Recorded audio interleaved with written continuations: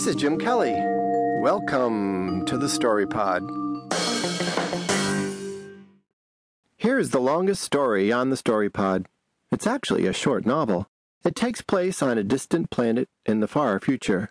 The world called Morobi's P has been sold, and the new owner has a few ideas. He has renamed it Walden. Yes, after that Walden.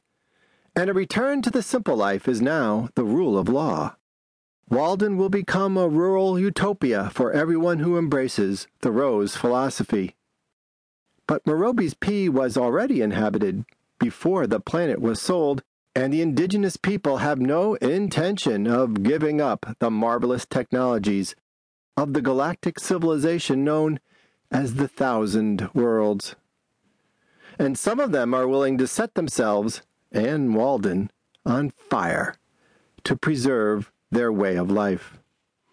Are they terrorists or freedom fighters? Gentle listeners, it's your call. Just watch out for the burn.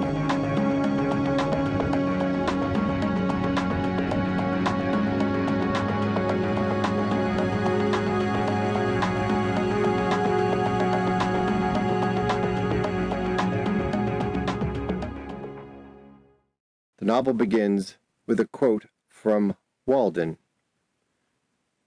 We might try our lives by 1,000 different tests, as, for instance, that the same sun which ripens my beans illumines at once a system of earths like ours. If I had remembered this, it would have prevented some mistakes. This was not the light in which I hoed them. The stars are the apexes of what wonderful triangles, what distant and different beings in the various mansions of the universe are contemplating the same one at the same moment. Nature and human life are as various as our several constitutions. Who shall say what prospect life offers to another? Chapter 1. Chapter 1 begins with a quote from Walden. For the hero is commonly the simplest and obscurest of men. Spur was in the nightmare again. It always began in the burn. The front of the burn took on a liquid quality and oozed like lava toward him. It licked at boulders and scorched the trees in the forest he had sworn to protect. There was nothing he could do to fight it. In the nightmare, he wasn't wearing his splash pack or his fireproof field jacket. Fear pinned him against an oak until he could feel the skin on his face start to cook.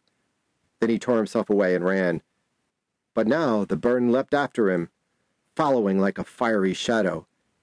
It chased him through a stand of pine. Trees exploded like firecrackers. Sparks bit through his civvies and stung him. He could smell burning hair. His hair! In a panic, he dodged into a stream choked with dead fish and poached frogs. But the water scalded his legs. He scrambled up the bank of the stream, weeping. He knew he shouldn't be afraid. He was a veteran of the firefight. Still, he felt as if something was squeezing him. A whimpering goss dog bolted across his path. Its feathers singed its eyes wide. He could feel the burn dive under the forest and burrow ahead of him in every direction. The ground